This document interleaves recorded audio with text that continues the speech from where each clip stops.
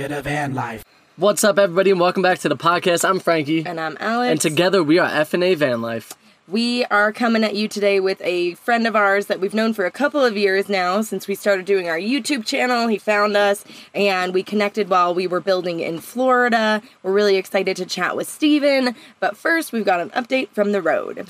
And actually, before the update from the road, I do want to say that this conversation with Steven is going to get quite technical. And you're going to learn a lot about how to, possibly strip back and get everything to work 12 volt or 24 volt instead of having to use a 120 inverter. But yeah, let's get on the road, babe.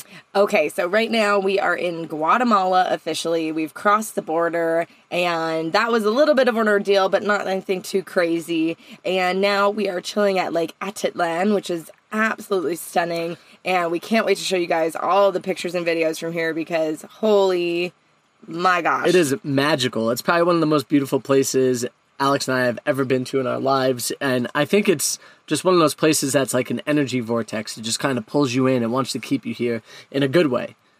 Yeah, absolutely. And the campsite that we're at right now is only $10 a day. So I think we're probably going to let ourselves get sucked in for a little while. Yeah. But where we're at in YouTube is a little bit different of a world. We're still in Mexico. We're in Guanajuato. And we just shared being at an RV park there. And it was a really amazing RV park that we got to stay at. The ride there is a little difficult. So make sure to watch that video if you're going to explore Guanajuato and you want to make it to this awesome RV park. Yeah, and then we also went on an amazing food tour. We took ourselves to the streets of Guanajuato, which are so beautiful and intricate. And there's over 3,000 different alleyways, which is super cool. And a lot of them have different street vendors and different kind of foods that you can get. And the cebadina that we got there, we're like still dreaming about. And you can't find it anywhere else except Guanajuato. Or Leon. Leon is the other spot. Yes. And we do talk about that in the video. But I will say that the twist about the street food tour is that we find everything vegetarian and or vegan. So it makes it, a little bit more subjected to people that are looking for that type of food and don't think that they could get it in Mexico. Or from a street cart, because I feel like that's always a little bit tricky when you're ordering food in a foreign country and you have either like dietary restrictions or preferences that you're trying to like communicate. Somebody actually just commented on our YouTube channel the other day, like, do you think I could go down there? I'm like super allergic to garlic and onions and peppers, like bell peppers of any kind.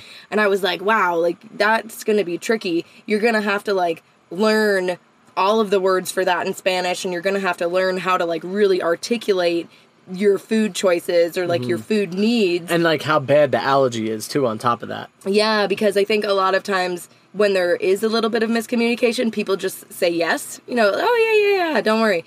But like, so if you want something, you really have to be able to communicate what you want, especially when it's an allergy like that. Yeah, for me, I'm allergic to mango, which is something that is very much around in Mexico. Like, you could find it almost anywhere in Mexico, and, it's like a treat. It's a dessert. It's in food, so I have to make sure to always ask and remember to say, hey, like, sin mango. There's no mango, see? And sure enough, they tell me that there's not, and I know that I could eat it. Yeah, but you're lucky because, like, that's not going to show up in, like, a savory dish. No. Like, you're not going to order, like, a frio or, like, a Friol taco and there'd be mango in it. You know what I mean? Normally, yeah. But there probably would be garlic and onion. Yes. So I feel like garlic and onion is, like, hard because it's in, like, everything. Yeah. Yeah. But anyways, we're really excited to get into this talk. We're going to call it, like, Nerding Out with Steven. We'll probably have him on another time if you guys like this episode. Be sure to let us know, and we will nerd out with Steven all the time. This is a super organic conversation with Steven, so we're going to jump right in, and when we jump right in, it's just like in the middle of a sentence. Let's go for it. So when it comes to like the height of the van in like Guatemala and Mexico, there are definitely roads that you're not going to want to go down. Like we went to this RV park, or the RV park, that's saying something. It was more like somebody's yard, parking lot, or somebody's yard that you pull into. But there's a very old like walking bridge that like is from like early 1900s that was built out of like stone there, and they have like a low clearance like metal bars before it, and it's a one way, and it was super narrow. So like once you're on that road, you can't get out. There was a sign that said like no big trucks, And so, But like, it didn't have a height limit. It And then just we- said no big trucks. we And I'm stopped- like, I don't think we're a big truck. Yeah, we're not a big truck. No. So we start making our way down, and then I see 2.75 meters, and I'm like, "Dang, that's close. That's like pushing it." Yeah. It's basically just under 9 feet. We try to do like 3 meters. Like 3 meters is like Is that 9 safe. feet? Hold on, let You me know, see. you're like, okay, Yeah, we can 'cause definitely it's- make 3. And But a little over 2.5 3 feet per meter.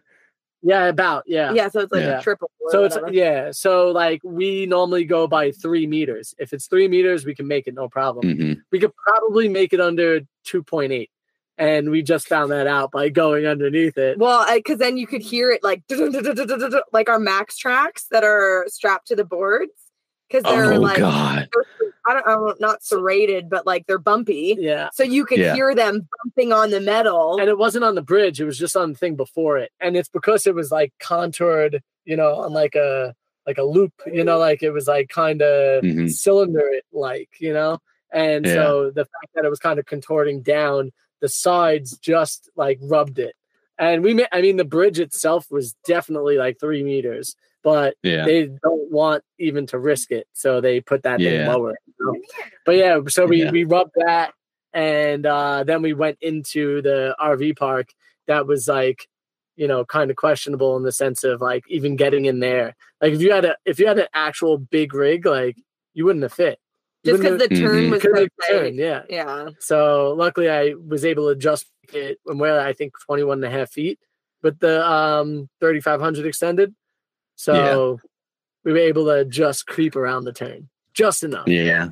And that's one of the shining points of that ProMaster, is the fact that turning radius, it's unparalleled. I mean, you can get that thing around. You got to do the palm turns, to really get it to go, but yeah, that's where it shines for sure. For sure. I would say that it definitely has a better turn radius than like our old Sprinter, for sure. Hmm. I've been liking the ProMaster. The only issue I have with it is not good in like wet situations. Let's just put it that way. Soft, like grass even. Like it just wants to dig in. You really gotta like ease into it or gun it. It's like one or the other. You know what I Yeah. mean? It's like once you get the wheels going, you gotta kind of go. But if you gun it too fast, you'll just dig. And you really think that's the difference between a front wheel drive and a rear wheel drive? You think the Oh, yeah. rear wheel would do better? Yeah. I feel like we never Mm. had any issues with the Sprinter. And we did like all the mountains that first season. And like, I mean, it was an old van and she like had some power, but Yeah. she would, just chug. And like we could get out of anything and it wasn't a problem. And then like, with the ProMaster, we've been stuck a couple times, just like the mud was too muddy or the sand was too sandy. Or the rocks were just a little too low. Yeah. It's always something with this one, I feel like. Yeah, that's been a concern of mine. I've been keeping a watchful eye for the adventurous people to see if there's anything I can do to kind of supplement my build out to make it a little bit better. And I'm surprised I haven't seen anybody install a tow hitch or a winch in the front of the ProMaster yet. So I looked into that before we came down to Central America because I was like, we should probably have like some better recovery gear. And so basically, because there's no tow hitch on either side of this vehicle. So you have to like replace your bumper basically. I don't know. Does Owl Vans have like a full new grill for the ProMaster? Do you know? No, I don't know. The Mhm. only thing that I saw was like, you basically like take the front plastic paneling off and then you can buy like a full metal welded like new bumper basically that has the tow hitch in it. And then you would have to buy a tow hitch mount for a winch and then you would put the winch on the hitch. So it would be like, it would probably add like another 2 feet to the front of your vehicle or maybe one, I don't know, like definitely some inches just to have that basket there to then put the winch on it. And then it's like, well, is somebody just going to steal the winch off the front of the vehicle? Well, it's possible, depending. I've seen some creative stuff where they have a hitch that's built just for receiver hitches. Mhm. So, just a square tube. And so that way you deploy the winch when you need it. And if you have a receiver hitch in the front and the back, it gives you more, pulling options if you need, depending on where you need to get unstuck. So Well, that might like be a good option. respectively too, like one thing I didn't realize that like on the beach you could dig a hole, drop your tire in the hole, get the winch onto it and then bury it and then use the tire technically to pull you out. What do you mean, like your spare tire? Yeah, your spare tire. Okay. And you dug a hole, right?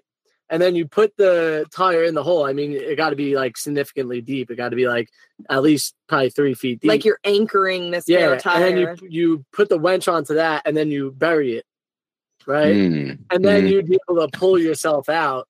Yeah, because of the mass that like the would grab the sand from the tire. Like once it starts to pull, it will grab. And then you'll have, the ability to kind of pull your rig out. I'm just imagining a tire flying out of the sand. Yeah, and like slamming through the windshield or something. I mean, they've got recovery systems where it's almost like an anchor, where you actually bury it in the mud or whatever and just use that as an anchor point. So yeah, I could see that working. That's a lot of work to dig that hole though. Well, but if it's your only option, you're going to do it. I mean, like when we were in that situation with the ocean, you know, I would have dug a fucking hole to get that tire in that thing, and I would have pulled myself out slowly, one spot at a time. I would have dug a hole and pulled, Yeah, no doubt. I think when you're in a situation like that, it's almost like you're determined to do whatever you need to get your house and your rig out of the situation, Yeah. Yep, exactly. I'm kind of curious how many people you've saved all this trouble by you yourself going through all this drama. You had to have saved so many people. I wonder. That would be a really good poll. I feel like, who did we actually help with this information? Who did we stop from camping in this incredibly stupid place? Yeah, and that's like the biggest reason to what we do is so that we help people. Hopefully learn from our mistakes, or they might see something and be like, oh, like I know what to do in that situation now. Like even if it's just driving up a road, or making a really freaking tight turn to get into an RV park, I mean, really, that adventurous attitude and approach to things, even though it gets you in sticky situations, it still makes for great content. It just it writes itself. So, Steven, why don't you tell us a little bit about your rig and what you're doing? And we came and saw you. How long ago was that now? That was over a year ago. You guys had just come down to start your second build that you're sitting in right now. Yeah. And you helped us out with some really crucial build supplies and tank cranking under here. So thank you for that. Yeah. I was still super nervous whenever I saw that tank you thought might have been a problem. Oh, I know. Like, oh no, that was the tank I gave in them. Alaska. Yeah. But then I will say that tank has been amazing. And then also you helped us out with a tip that you saw from a friend, I think, using the weep hole as the to have the shore power go out, and using the spot from the reflector to put the shore power plug into. That was clutch. I've showed so many people that, and I'm like, yo, this guy Steven taught us this. Like, it was so clutch. Yeah, I actually ended up using the other side. Now that's where my Starlink port is. So now I don't have any reflectors on the back. We glued the reflector back to it. Yeah, I mean, you don't know. Like, I've started to understand that, like, in the UK, like, their camper van requirements are really stringent. I had no idea. So, like, I can imagine getting a fine for removing, something that simple. It's wild. I think the rule is that you can't modify anything that was factory. So, the headliner. We did this ridiculous headliner project where we cut the front of the headliner out and made it we gave ourselves some extra inches, and that's been very handy. But to make it see-through and pretty was stupid. Anyways, but so if we tried to ship this vehicle to the UK, it wouldn't pass inspection because of the headliner. So we would almost have to rip the whole headliner out and buy a whole new headliner piece to make it back to factory standards. I was just going to say, we didn't find that out until we put the video up, and then a bunch of people from the UK commented that you can't do that there. I wonder if it would be different for someone that is a non-resident just traveling. Surely that wouldn't apply. You would think. I mean, but if they have a full inspection, I don't know. I think we would have to ask somebody from the UK or somebody who's done that before. But, I think that if it is a rig that was built there, for sure, it would be not play. You would definitely get fun. Yeah. So what got you into the lifestyle? Like where you from? Give us all the deets, man. Yeah, man. So I'm originally from Tennessee, so I'm accustomed to, mountains, at least hills by comparison, depending on how far west you go. And moved down to Florida in 2004 and have been down here ever since. So I've always been like an outdoorsy person, very young age, like, mountain climbing, rappelling, caving, stuff like that. Like I love the outdoors, and then coming down here, I, for various reasons, have been kind of stuck and haven't been able to go out and adventure as much. And, Florida's pretty flat. So the things that I love don't really exist here. I think I haven't been to the beach for fun in probably 6 or 7 years, at least. Like after a certain amount of time, like the beach is just the beach. It's nothing for me.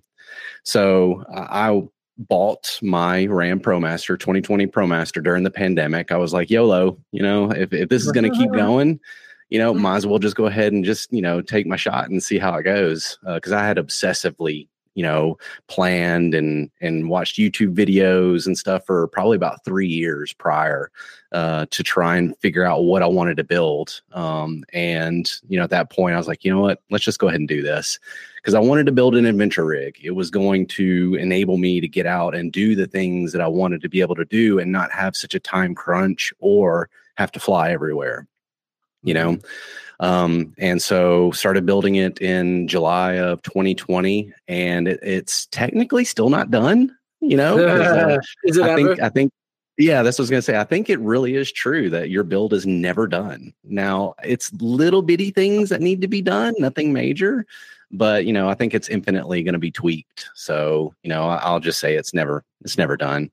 But, I took it as an opportunity to also nerd out and stuff. So I tracked like everything about it, every single nut and bolt, how much it cost me, all the hours I spent on it. So at this point in time, I've put in about 575 hours. Whew. And yeah, I'm kind of embarrassed of the sticker on all of that because, I was having a lot of fun with this. It's a good opportunity to learn a lot. I know about electrical. I know about plumbing now. I know about cabinetry, and prior to that, I was a hobbyist woodworker. I build, coffee tables and, bowls and, work with stained glass. I've taken blacksmithing classes. Like I like to build and do things with my hands. So this was like a project where I can bring all of that in and try and leverage it and learn a lot of stuff along the way. So the interesting thing is that now that it's done, I thought I was going to and I just got my Starlink. Well, I've had Starlink for a few months now. I really thought it was going to be my opportunity to really hit the road and just kind of not look back to some extent. But I'm finding that the East Coast is very challenging whenever it comes to the van life, or even just leveraging that for vacations and whatnot. Just there is no BLM land. If you want to stay anywhere, you're either boondocking or you're getting a campsite. So that's money. And then that's planning. Like I really felt like the whole van option was going to make it to where I was freer to be more random and plan less. It's been absolutely the opposite on the East Coast. You have to plan more, which was a bit of a disappointment. So I'm finding that, now that we're, 2 years past the build and everything, that it hasn't really manifested the way I had hoped, but I'm still making the best of it to try and get out as much as possible. But, it is what it is, but it's been fantastic. So you said that you have to do more planning because of the aspect of like boondocking. When it comes to like internet on the road with the Starlink, how has that performed for you?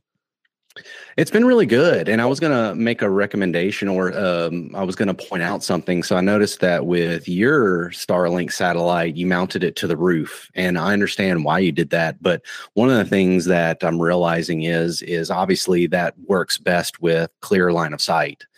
So if you want to be able to leverage that, you're going to have to make sure that you park in an area that has that clear sky. Otherwise, you'd be able to leverage that cable. You could park where it's perfect for the parking and then bring the dish out to where, you get the best reception. Yeah. And I think what we've noticed too, down here, since we're so far south in Mexico, now Guatemala, it doesn't work down in Guatemala at the moment, but it will work probably at the beginning of next year. But parking with the vehicle in clear sight of the northern sky. So like if we could just maneuver the van where the northern sky is clear, then we have absolutely no issues with reception. And what I even do is I'll put it up and I'll turn it on and I'll see where it's looking. And then I'll go, okay, I know where the satellite is. If I maneuver the van to where that's clear, then you're good. I think for us, it's a little bit of a safety thing to have it on the roof. Correct. And we do take it in and out because actually, like the very first question you asked was about like low hanging stuff in Mexico. And there are so many power lines and trees and vines and like through the cities, you just go down a block and you're like, well, I hope those, like there's hundreds of power lines. Like, please don't break my panels. So if we had the Starlink, that's why we take it down when we drive, because I feel like it would just be like a giant fish hook, like driving down the street, like picking everything up.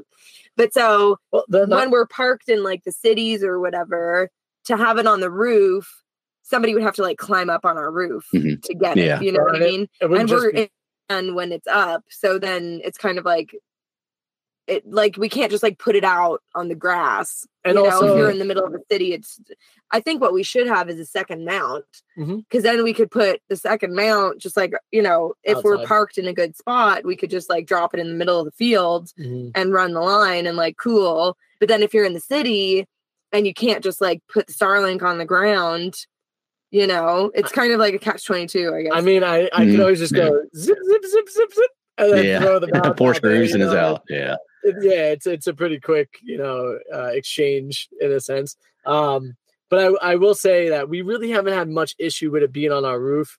And like Alex was talking about, in the city, it has to be up there just because like we can't kind of throw it out, and there's more buildings blocking us. So it actually helps us a lot of the time when it's up that high.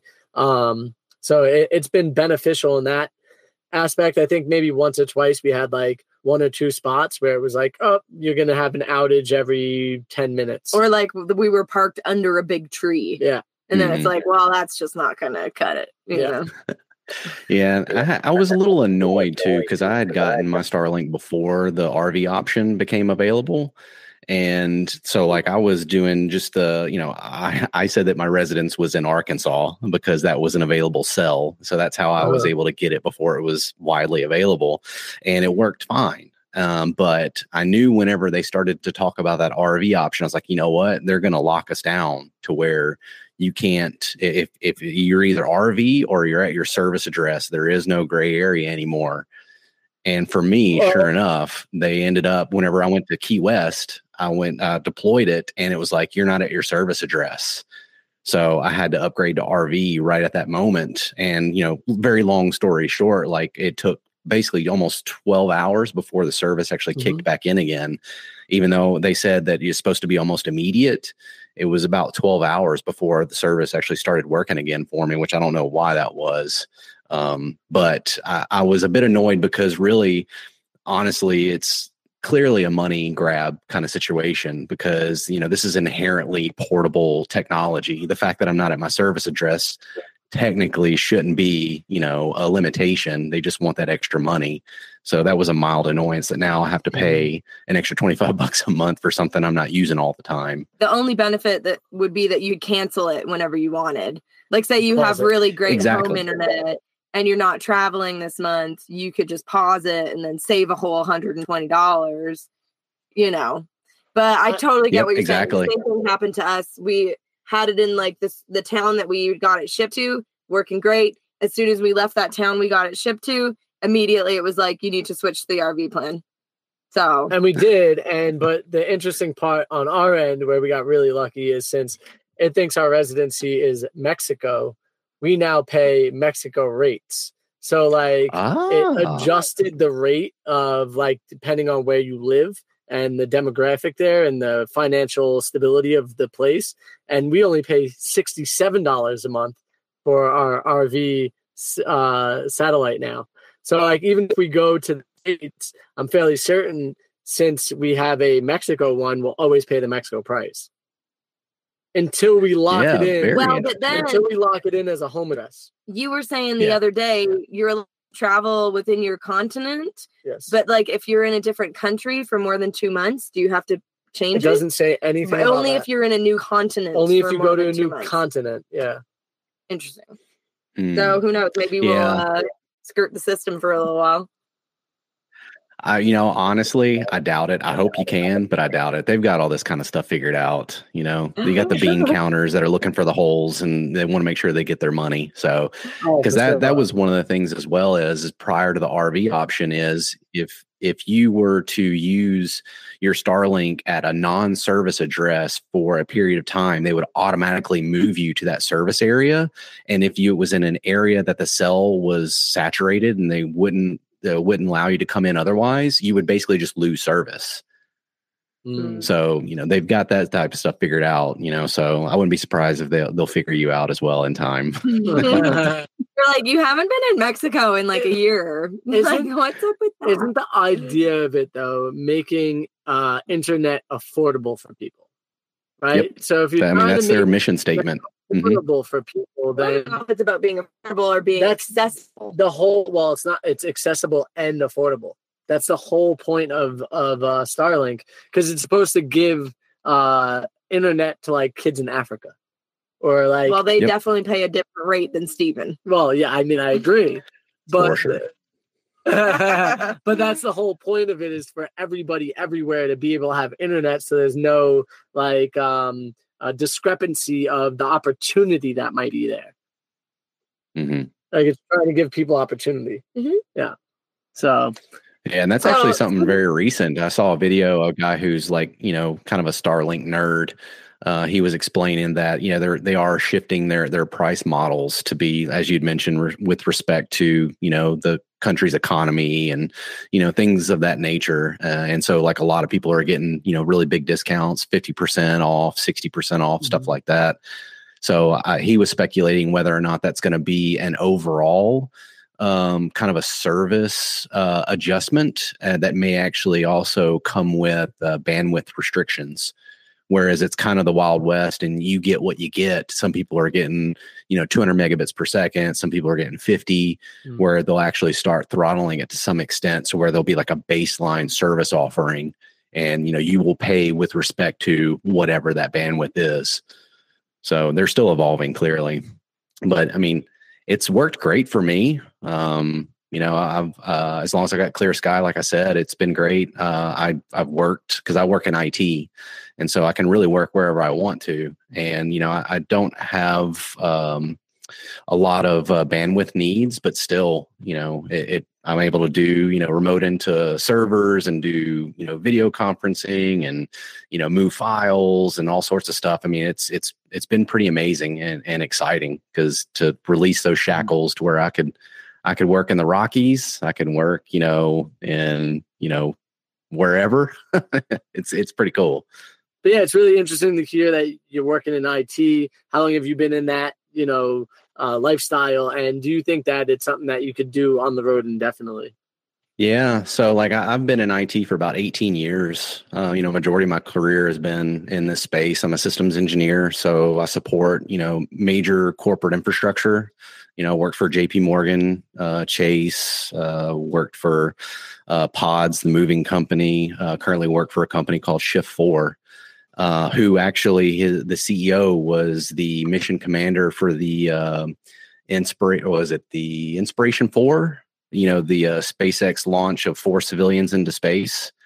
Cool. My CEO was the guy that led that mission. But anyways, he was on the ship. Yep. Jared Isaacman. So he's kind of not to get off on a tangent, but like it's kind of cliche to say it, but he's almost like a real life Tony Stark. Like he flies like fighter jets. He's a huge philanthropist. He's wanting to invent like sexy technology and stuff, and he's a very interesting guy. But yeah, they were partnering with SpaceX to some extent, and during the conversation, when they were ending the meeting, as the story goes, the CEO of my company was like, "Hey, if you ever have any opportunities for citizens to go up into space, I'll volunteer." And supposedly there was a little bit of silence on the conference call, and they were like, "Okay, I guess the call's over with." And they were like, "Well, funny enough, you should mention it. we actually do have a program we're trying to put together to put civilians in space as part of like a demonstration and just push the capabilities and make, space flight more obtainable for non-astronauts and whatnot. Long story short, he ended up being the mission commander and helped like devise the program and actually, flew the mission. And, he's a civilian. He just so happens to know how to, fly fighter jets, and he's a super smart guy. Just so happens to know how to fly. Like he's played a lot of video games or something. Like, how does one? He was one of those kids. He was one of those kids that liked flying. So like he did the normal deal of learning how to fly a single engine plane and worked his way up to dual engine and jets. And he's a billionaire or multi hundreds millionaire. So he has his own jets. Fighter jets, and even at work, they have what they call a Top Gun program. So employees can kind of submit people as nominees for like, stellar work within the business. And if they win the Top Gun, they fly to Montana and go up in a fighter jet with him, as reward for, hard work. They just go up there and have some fun. It's pretty wild. Yeah. Sick. Yeah. You got to work a little bit harder right. so you can get in the jet club. Right. Yeah. My immediate manager actually got it this last quarter. So he'll be going up there at some point, I think in spring maybe or something. So I'll be able to hear all the deets about it. But anyways, so yeah. Been in IT for about 18 years and I've been slowly, as I've been building the van, I've been working through my mind kind of the logistics of maintaining high productivity in the van and what would that take. Like I've gone through probably 3 or 4 iterations of my work setup, and now I've got it completely dialed in, where I have 3 monitors, 2 of them are 4K. They're portable monitors, so they're very small and they're powered off of USB-C. I have a nice mechanical keyboard that's what they call a 60%. So it's like 60% the size of a normal keyboard. And although that sounds, a lot smaller than a normal keyboard, when you put them side by side, it's not that much smaller, especially when you just drop off the 10 key. And I've got all my peripherals. I've like spliced wires and whatnot for like power supply. So like all of my system runs off a DC. I don't need my inverter for anything except for cooking. So, DC being more efficient, so I don't have to worry about converting from DC to AC back to DC again. And I see a couple of amps saved throughout the usage of it. But now that I've got it dialed in, I've been slowly working my way into, just working a little bit, from the van when it's cooler here in Florida. And then I'm working my way towards, leaving Florida now as far as like working. Like all the work I've done has been within Florida, just in case something unforeseen happened and I can, get back, to the house and pick up work or whatever. But it's never failed me between having Wi-Fi as an option or Starlink, and my work setup keeps me super productive. And in fact, I'm using it right now. That was one of my other approaches is rather than just using this mobile setup when I'm in the van, I use it all day, every day. So that way, when I'm working at home versus working in the van, it feels the exact same, so I'm still super efficient, super comfortable with everything. And now that we're approaching fall, things are going to be cooling off a little bit more. I'm hoping to kind of go up into maybe like the, Blue Ridge Mountains or the Smokies and start working from there for longer periods of time. And then just baby steps my way out west. And eventually I won't be coming back to Florida at all. That sounds pretty nice. Look at the smile on his face right now. It's huge. Well, I was just gonna. This has been something I've been working on. Like, I don't belong in Florida. I never belong. This was supposed to be a short-term thing, so I've been kind of trapped here. So I've had a lot of time to think and plan and daydream. So the fact that it has the potential to come to fruition, like it's a huge relief that it's slowly becoming a reality. Because there's always a chance in life that you'll be denied. But for me, it's I'm on the precipice, and so I'm very excited at the. These daydreams becoming reality. So that's why, ear to ear grins.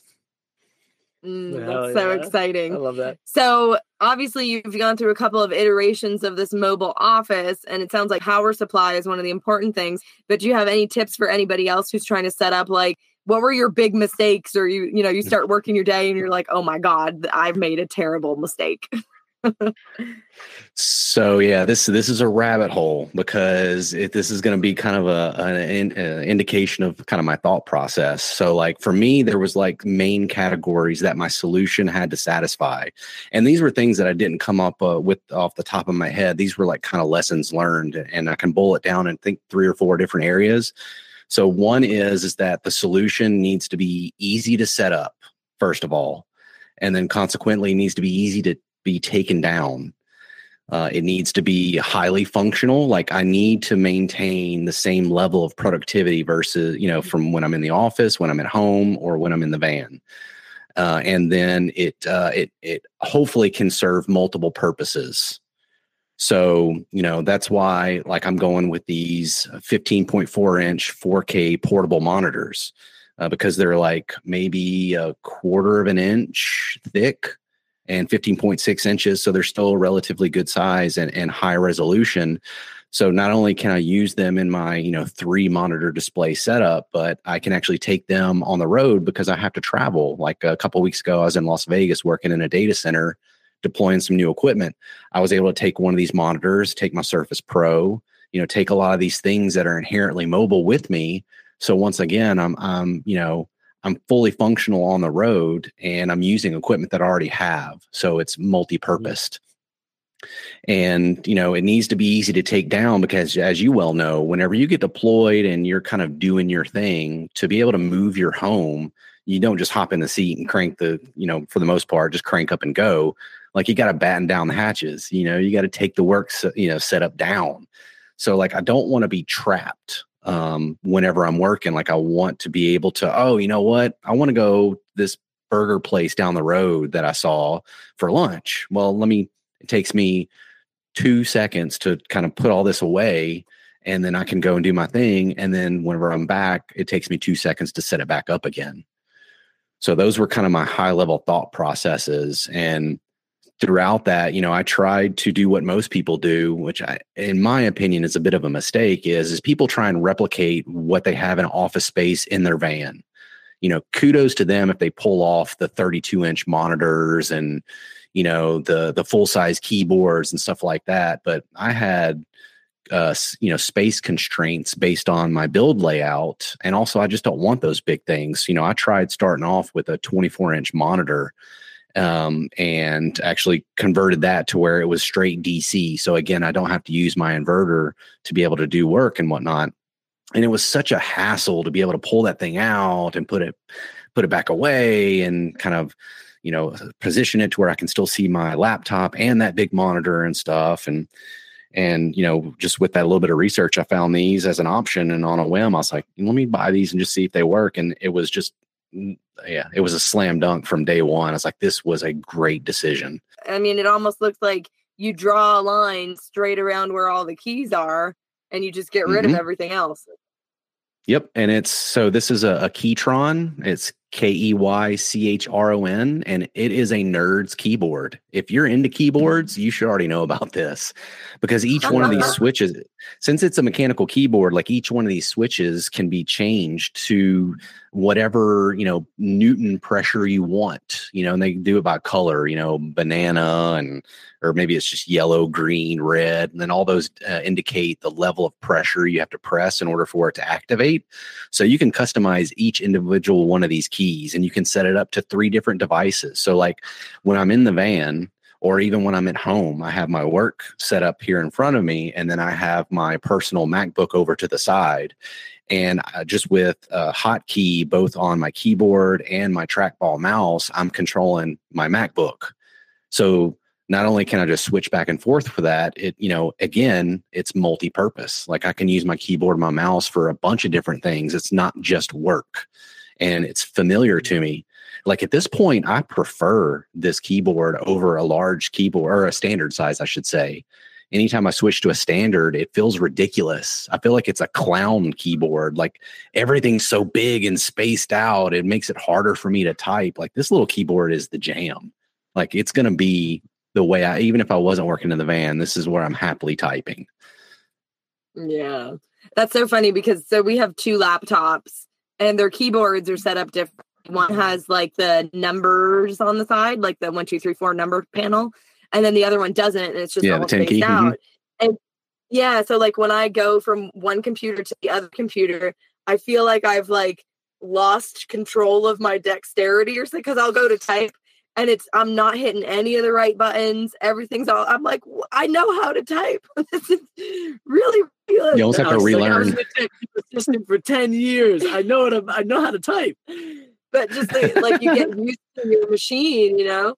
But it sounds like with maybe a little bit of investment and a little bit of research, the technology is really there to enable you to like have all the like comforts of a home office, you know, just like a little bit more miniature. Well, and also being modular with it, you know, being able to plug and play and pull it out and use it wherever else you need, I think is actually the most wonderful thing you could do for yourself. And like you said, you know, take a little extra time to do some research on more specific things that are going to, you know, benefit you. I think one of the problems is a lot of people, not only are they trying to set up the home office, but they're also trying to get on the road quickly.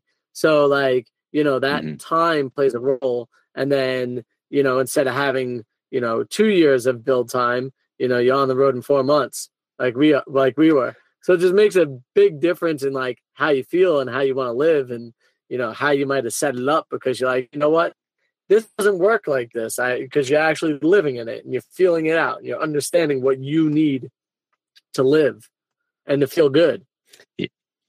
Yeah, and that's one of the things I try and stress with anybody that you know is doing a build, is if you're afforded the opportunity to kind of do it on a longer time scale, you know, if you give yourself 6 months or maybe even a year, is in the different stages of the build, actually use the van, even though it's not done, actually go out and do it, because I found that informed some of the build decisions later on, some things that I thought may have been important or that, you know, I thought made sense whenever I actually used it in various stages. I'm like, no, actually this doesn't make sense, and tweaking things along the way. So I'm more organically arrived to that end point without, you know, getting to the end point and then having to rebuild the van completely, you know, doing the van 2.0 that a lot of people do, or, you know, having to do major changes after, you know, I felt like I was done. Cause that's pretty frustrating, especially for me. Cause, you know, I did this 100% by myself. So for me to have to redo things after, you know, dedicating over 500 hours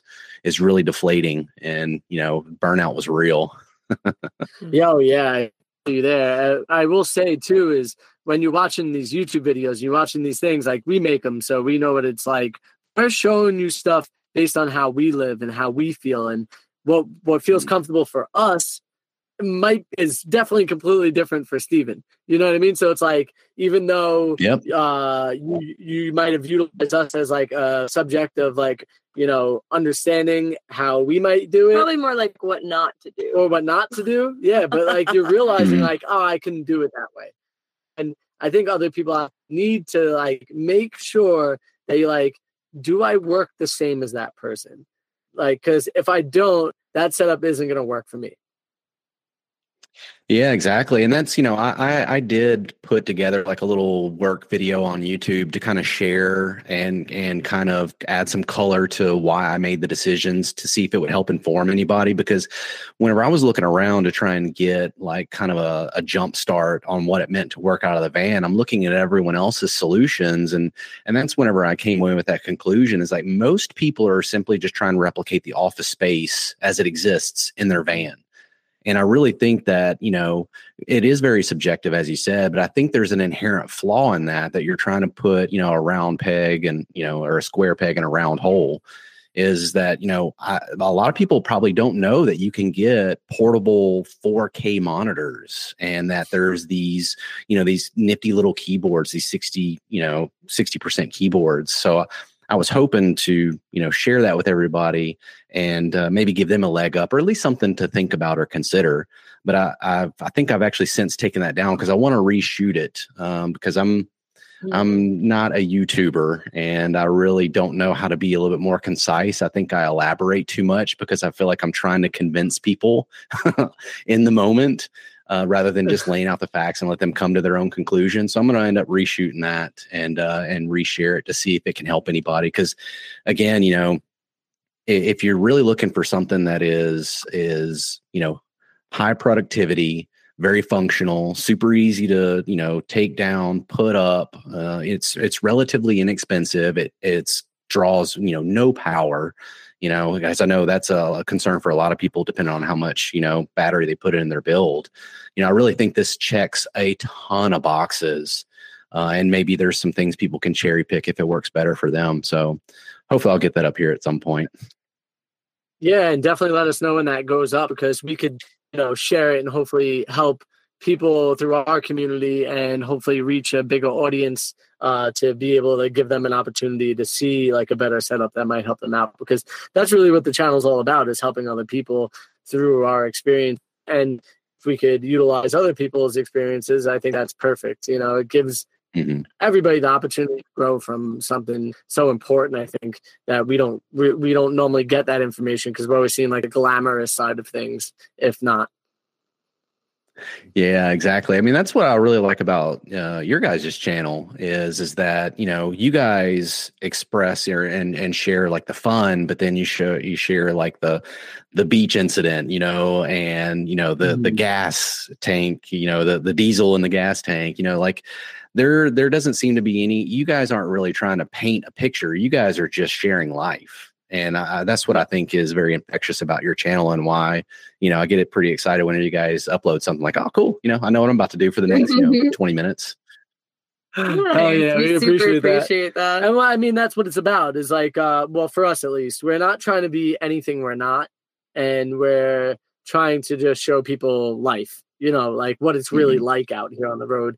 And there might be certain things missing every once in a while, just because we didn't film a particular thing. And we do try to make it as entertaining as possible, so that way you continue to want to watch, but it is all very much real and us, Yeah, and that's very apparent. And I know that's pretty challenging too. That's something I'm trying to wrap my head around with, because as I said, I'm not a YouTuber. I don't really aspire to become a YouTuber, but I'm hoping at some point to develop the skill set you guys do, because at least on the other side of the camera, what's presented seems very organic. Like it doesn't seem as though you guys are working like super hard to have to capture these. And I'm pretty sure it is a job for you guys, but it's not apparent. And I think that's just because you guys are probably a little bit more efficient about it. What may be interesting beforehand and things like that. So you've got the efficiencies down just through repetition. So that's something that, I'm hoping I can learn with time as I do like my informative videos. I think that's probably what I would aspire to, not so much being a YouTuber, but just sharing all the things that I've learned along the way, because, there's so many things that this build has taught me that, it's very niche, and there's not many other places that I can leverage this in a direct way. So I'm hoping to start really getting better at telling that story and editing that narrative and sharing it to where, I just hope to share just information in general. Yeah, I think that's an awesome goal. And, like you have 500 plus hours in your van build, we definitely have 500 plus hours on the YouTube channel. So, when somebody comes and sees your finished build and they're like, wow, and you're like, yeah, blood, sweat, and tears went into this bad boy. But so, speaking of building community and, sharing information, as kind of like a part-time van lifer, have you been able to kind of connect with other van lifers? I mean, I know we connected with you, a while back. But like, how has that been for you? Have you been to any Nomad events, or like, how do you feel like you're part of the Nomad van life community? Yeah. So, I'll say kind of yes and no. Like I haven't been able to really get fully involved in the community. So like through you guys, whenever I was trying to give away some of my leftover build stuff, you guys were able to connect me with someone that was building their van. And I've since formed a friendship with her and actually helped her a little bit on her build as well. So, I feel as though that's going to end up being one of those lifelong friendships, which is very cool. So I'm glad that, chance happening brought us together. And but I haven't had the opportunity to actually get out and kind of commingle with other people that, you know, are striving to live this lifestyle or just weekend warriors like I am right now.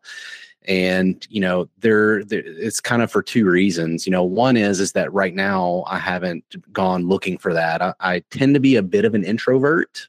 I have introverted tendencies, but, you know, whenever I get in around certain people and, you know, can click with them, then, you know, you won't get me to shut up. But, you know, there's that icebreaker, I guess. So there's a little reluctance for me to go out and seek that, you know.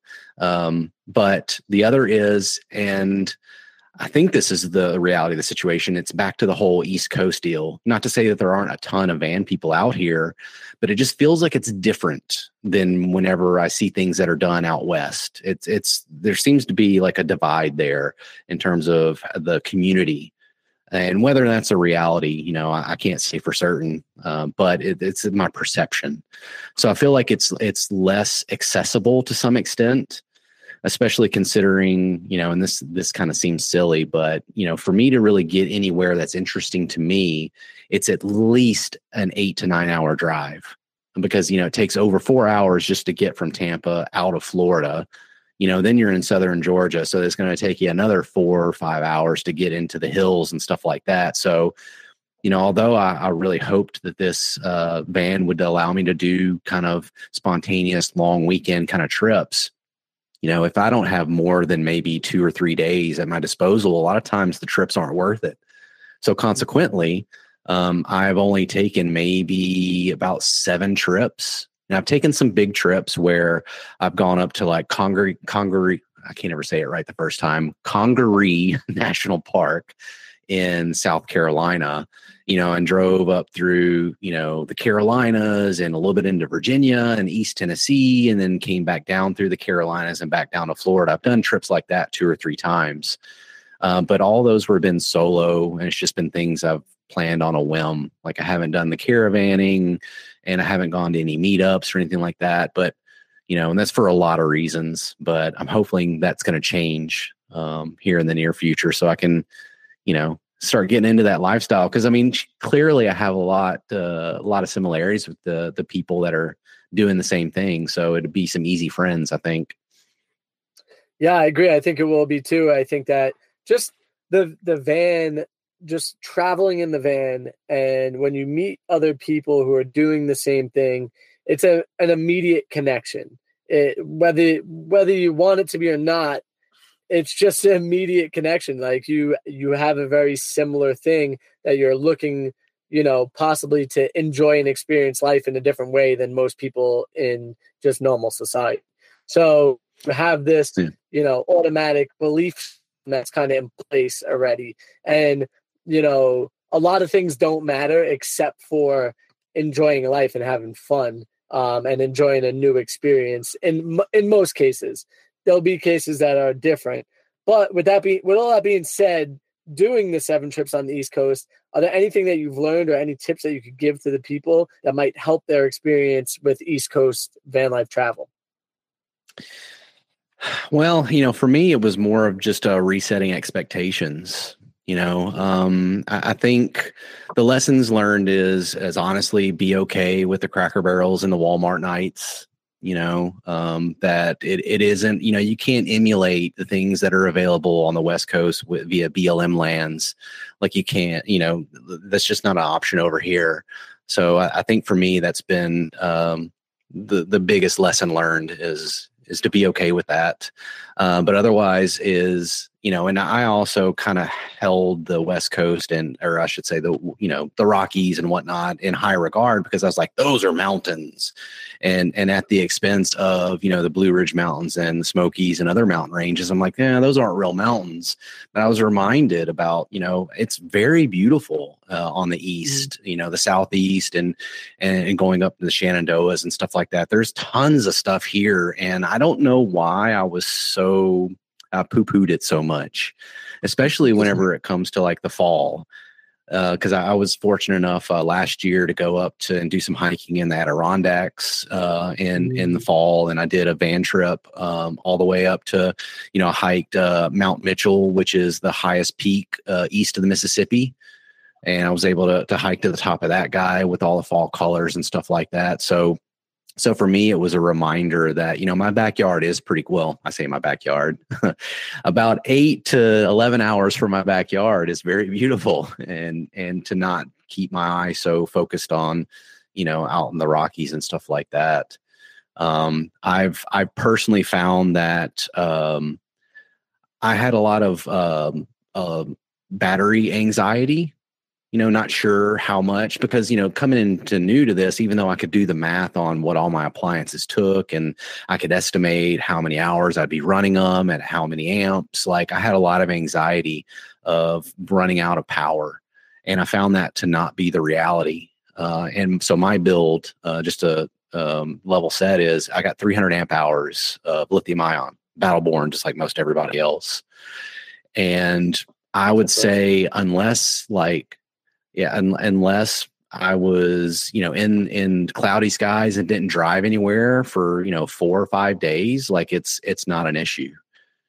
So for me, that was actually a good thing to discover as well. I don't have to worry about it. I've since actually installed a DC to DC charger as well. So, I have three options to charge, and it's definitely not a problem now. Yeah. DC to DC charger helps a lot. Yeah. But, some of the things that I don't think a lot of people new to the van situation considers are like odd things like food storage, and not from a, volume Cover? Or, well, no, not even from that, not from a physical standpoint, but like the things that you probably normally wouldn't have out in a warm environment. The things that you may actually want to start throwing in the refrigerator that you normally wouldn't at home because your home is climate controlled and all this other stuff. But, everyone, of course, knows that, chocolate, you don't want to keep chocolate in a warm van because, it'll melt your chocolate. But other little things like, bread undoubtedly molds a lot faster when it's in a nice, warm, humid environment. So maybe that's something you keep in the refrigerator. So it's little things like that I don't think people know to ask those questions, that maybe you learn along the way. But those are some other things, I guess, that became apparent the more I got out in the van. So I'm wondering, because you obviously spend a lot of time in Florida and the humidity there can be pretty gnarly. Do you have any tips for like keeping your van kind of dried out? Yeah, well, I mean, we're dealing with physics at that point. So I originally built my van with the notion of I'm going to be a fair weather van person. And whenever I do get the opportunity to live out of my van for an extended period of time, I'm going to be chasing the weather. That's something that I want to do. I want to just follow the weather that I want. If I want to be skiing, then I'm going to go to that type of area. If I want to be warm, I'm going to go to that area. So I never thought about air conditioning. So fast forward to when the build is pretty much done and I'm in sticky Florida, and I'm like, but I still want to use my van. I still want to go and do things. So I started to try and research different options. And it really boils down to the fact that, if the air is hot and moist, simply moving air is not going to cool you off. So you can't do the cabin fans. You can do the dual roof mount fans and try and do like kind of the push pull scenario where one's drawing in air, one is exhausting air, or if you have windows, have them both exhausting. Like there's ways that you can stay kind of comfortable in that regard and minimize your movement, park in shade, try and keep your van from getting heat soaked right away because you'll never cool it off at that point. But I had to relent. I had to figure out some way to incorporate active cooling. And so I did a ton of research and tried to see if I could perhaps retrofit a Dometic, rooftop air conditioner or something like that. But there was two things that kind of stopped, pumped the brakes on that. One is I didn't want to have to tear down my ceiling. I like my ceiling. I don't want to have to take that down to be able to install the bracketry and try and fish, heavy gauge wire down to the battery bank and all this other stuff. And the other is that I don't want to have a solution that restricts my flexibility. If you do a rooftop air conditioner, then you lose the ability to intake or exhaust air, what was once previously a fan, because it's a closed loop system. And you're only going to be using the air conditioner in very specific situations. If you have shore power, or sparingly if you're on batteries, depending on your battery storage. But so I didn't want to lose the ability to have two fans pushing and pulling air, or whatever configuration made sense. So I was like, you know what? Maybe this doesn't make sense. So that's whenever I started looking at portable ACs, and I got our buddy Zero Breeze. So that's something else that I went kind of off into a rabbit hole on as well. And I've since converted my Zero Breeze to run directly off of DC power. I did, some real nerding out on it to figure out, is there any benefit to doing that? Because if you really think about it, you're converting your DC power to AC, and then from the AC power supply back to DC again. So it's wasted power conversion. So like I'm doing like graphs and comparisons and stuff to see what my power savings are. And that's another video at some point I hope to put together to show people how I accomplished that conversion, And one of the reasons I did that conversion as well is the implementation was a lot easier for me. Whenever I'm having to turn, to do that, not only do I have to deploy my Zero Breeze, I've got to open up my phone, open up the Victron app, turn on the inverter, plug it in, do all this other stuff. Well, now I literally just plug it in. Well, and then on top of that, the heat sink from the conversion, the transformer that's in it actually creates a ton of heat. Mm-hmm. Yeah, I actually reached out to the support team. I was like, I just want to make sure this is normal, because whenever I touched my power supply at one point, it was uncomfortable to touch. Like I really couldn't keep my hand on it. And I was like, I just want to make sure this isn't a problem. And they did confirm. It's like, yeah, depending on the ambient temperature, that's not unusual. I was like, holy smokes. So it's kind of very hot. Actually, one time we had to put it in a frying pan because we were worried that it was going to like melt something. So we're like, okay, let's just put it in the frying pan so it'll stay, frying pans can get hot and not have a problem. Yeah. My countertop might not be able to. The ambient temperature outside is probably 98 degrees, to 100 degrees. So, which is very common in Florida in the summertime as well. Yep. So, I've really discovered the thermal limits on the Zero Breeze, and that's kind of something I feel that a lot of people kind of convey in, like, my research. I watched a lot of YouTube videos about van people using Zero Breeze, and they were all pretty glowing reviews. And they seemed to convey that there were some limits to it, but they really weren't being precise. And I'm sure in certain instances it was because it was a sponsored video or whatever their rationalization was, but I feel like they weren't being true to what its capabilities are.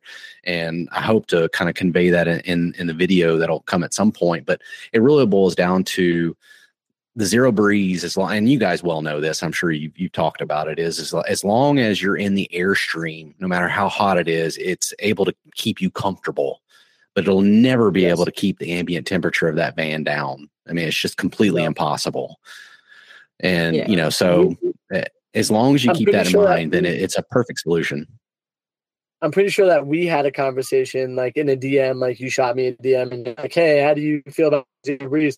And I'm pretty sure I told you like all the things that I felt on that Zero Breeze. Like it works if you're directly in line with it, or if the ambient temperature outside is below 80 degrees. If it's below 80 degrees, why are you even turning it on? Necessarily need it.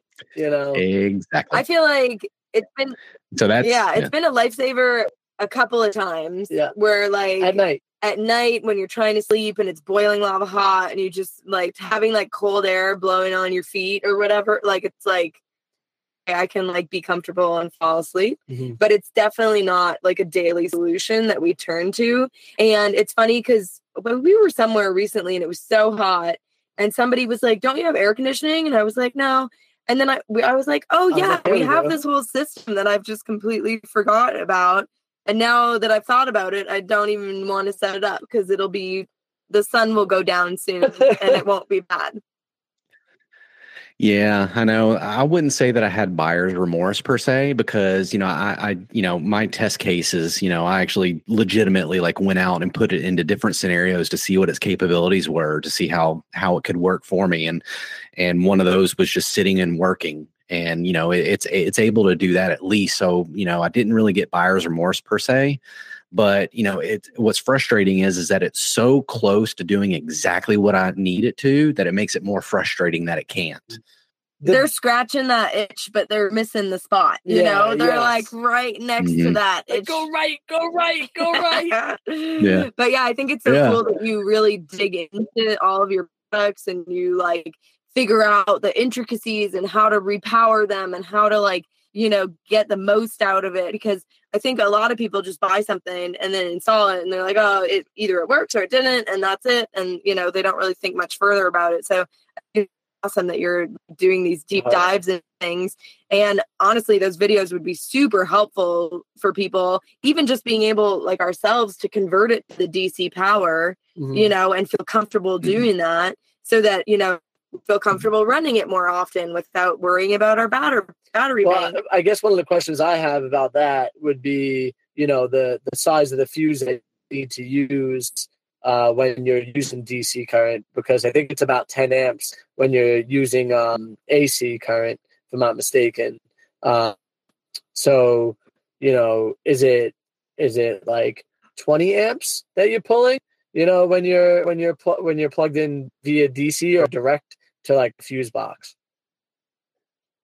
Yeah, I think originally I tried a 15 amp fuse and I think I popped it once and then I upped it to a 20 amp and that one's been fine. So like the challenge is that the unit is actually 24 volts. It's not 12 volts. So you have to buy an up converter to take your 12 volt system up to 24.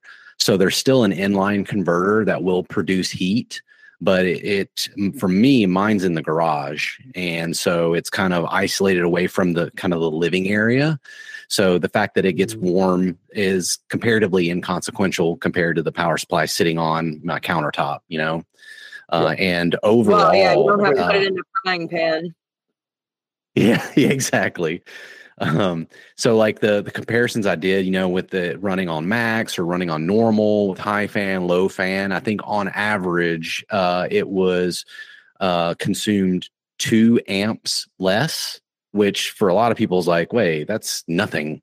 But if you talk about 2 amps over a period of a night, then you're saving 16 amps. Wow.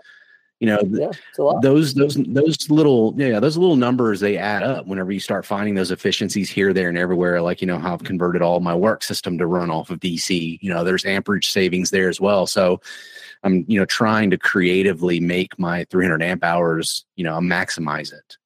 And it's also kind of fun to nerd out. These are the kind of things I like to do. So, Yeah, we could use some of that maximizing of the 12 volt system and getting rid of a lot of the 120 stuff. We don't use a lot of 120, but like the computers per se are 120. I really wish that I could plug it into a 12 volt. And it probably plugs directly into 12 if I look at the battery pack, but it's like, I don't know, I wouldn't feel super great about cutting our only power supply to our only computer. So that's kind of like the scary thing about all of these tinkerings is that you might mess something up to the point where you don't have that something anymore, or you need to invest a little bit more money to get that something back. Well, that's kind of what I did. So like 2 things on that front is so like what I did was so I have a docking station right now that I use for, my work computer, and it's, I'm actually using it on my Mac right now because it's just USB-C, for the main input. And then you have all your USB-A's and other USB-C's on the docking station. Well, that power supply, I looked on the back of it to see what voltage it required for the input. And so like, you have your regular AC 2-prong plug on one side, and then you got your proprietary adapter coming out of the other side that you plug into your laptop or your dock. I cut that cable and then I spliced in a quick connect cable in between that. And then so I have another power converter that I can, via a screw, I can twist and I can control how much voltage it's putting out. I match the voltage of the input that the power supply needed.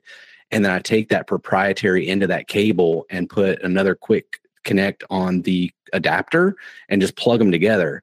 So basically, in order for me to take this from sitting right here in my house doing work to taking into the van, all I do is I pull the plug off of the power supply and then plug it into the adapter in the van, and boom, it's DC, no AC. And all it takes is... It sounds like you have a replica being made so you could mass produce these and sell them to all the van lifers. Well, the problem is all these power supplies have different requirements, but like, that little adapter from Amazon is like $4 or $5. And I got like a package of 3 of them, and then you've already got your power supply. So then all you need is like butt connectors, or a connector of your choice. Like, it's the same for like Starlink, getting back to where, if you play yourself into a corner and end up messing something up, like as a precaution, before I cut my Starlink cable to splice it the way I did for my van, I bought another cable. So just in case. Yes. But there were some efficiencies in that as well, because my Starlink install, the way I mounted the router in the garage, I have thumb screws that I can undo and I can take out the router. And I have an extra cable with me, so I could deploy my Starlink in a cabin if I wanted to. It doesn't have to be used in the van, and it takes me 3 seconds to take all that out of the van and deploy it wherever I want to. So there was additional value in having that extra cable, so I can justify the expense. Yeah. I feel like we need to hire you for our next van build because we need your brilliant mind working on all our little problems and efficiencies. And I think, honestly, I feel like this conversation was really good and we're like way over and we could keep going. But like, I feel like we need to have you back on so we can nerd out with Steven on some more intricacies of like making the van, efficient and perfect and like work really well. Yes.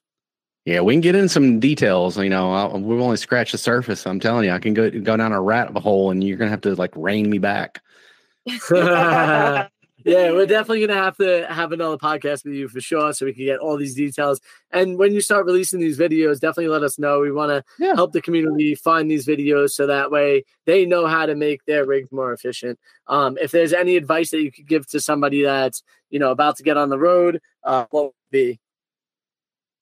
Yeah, if you're about to get on the road, do it with grace. I know everyone that's going to be doing this has probably built up these grand ideas of what it's going to be like, but you have to understand that the best way to learn to do this is through failure. Honestly, like that's how you're going to get better at it. And to be open to ask the dumb questions.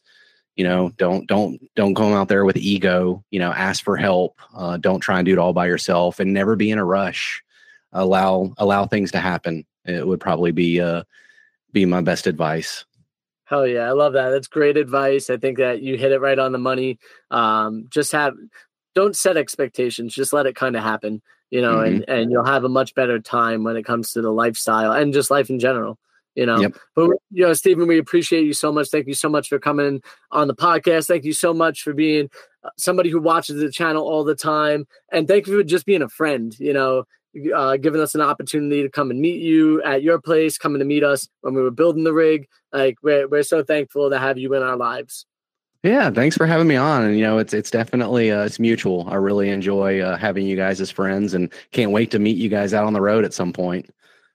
Hell yeah. Yeah, well, we'll probably be back in Florida, but hopefully you're gone by then.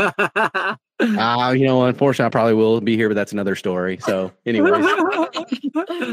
I absolutely love this conversation with Steven. And when he has the information out, we're definitely going to share it with you guys so you know where you could find it. And we might even be able to put it on posts on our YouTube channel. That way it makes it really easy. So make sure to go over to our YouTube channel and subscribe so you don't miss out on the information. Yeah, I think there's a lot of really good nuggets of wisdom. And I'm sure if you wanted to nerd out with Steven, you could definitely reach out to him on Instagram. So we'll have those links down below as well. But we really enjoyed this conversation. We really like Steven as a person. And hopefully that we get to link back up with him when we're in Florida. Even though he's not going to be happy to be in Florida, he'll be happy to see us. And definitely let us know if you really like this conversation, because we could have a second chat with Steven whenever. We're good friends with him, and I think that he'll be available and have the ability to jump on the show with us. I think we might be able to talk him into it. Yeah.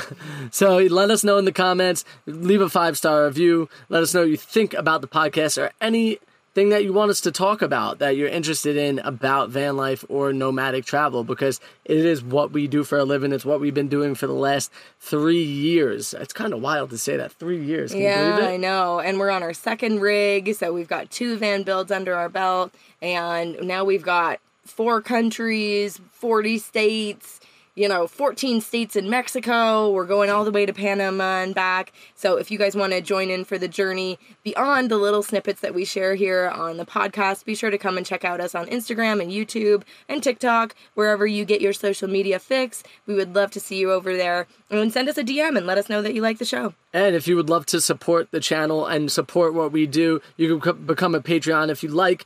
We share a lot more information there and very much up-to-date stuff. And we also give, sometimes whenever we come out with, a new book or something like that, we either give it to you or give you a deal on it. So it's a really great opportunity to help support us and help us along with our travels as well.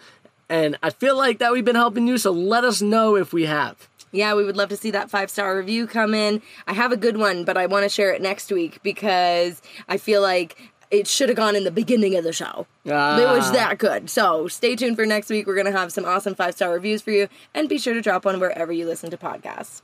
And we hope that you have an FNA day. Make sure you subscribe to their YouTube channel, FNA Van Life. Over all that.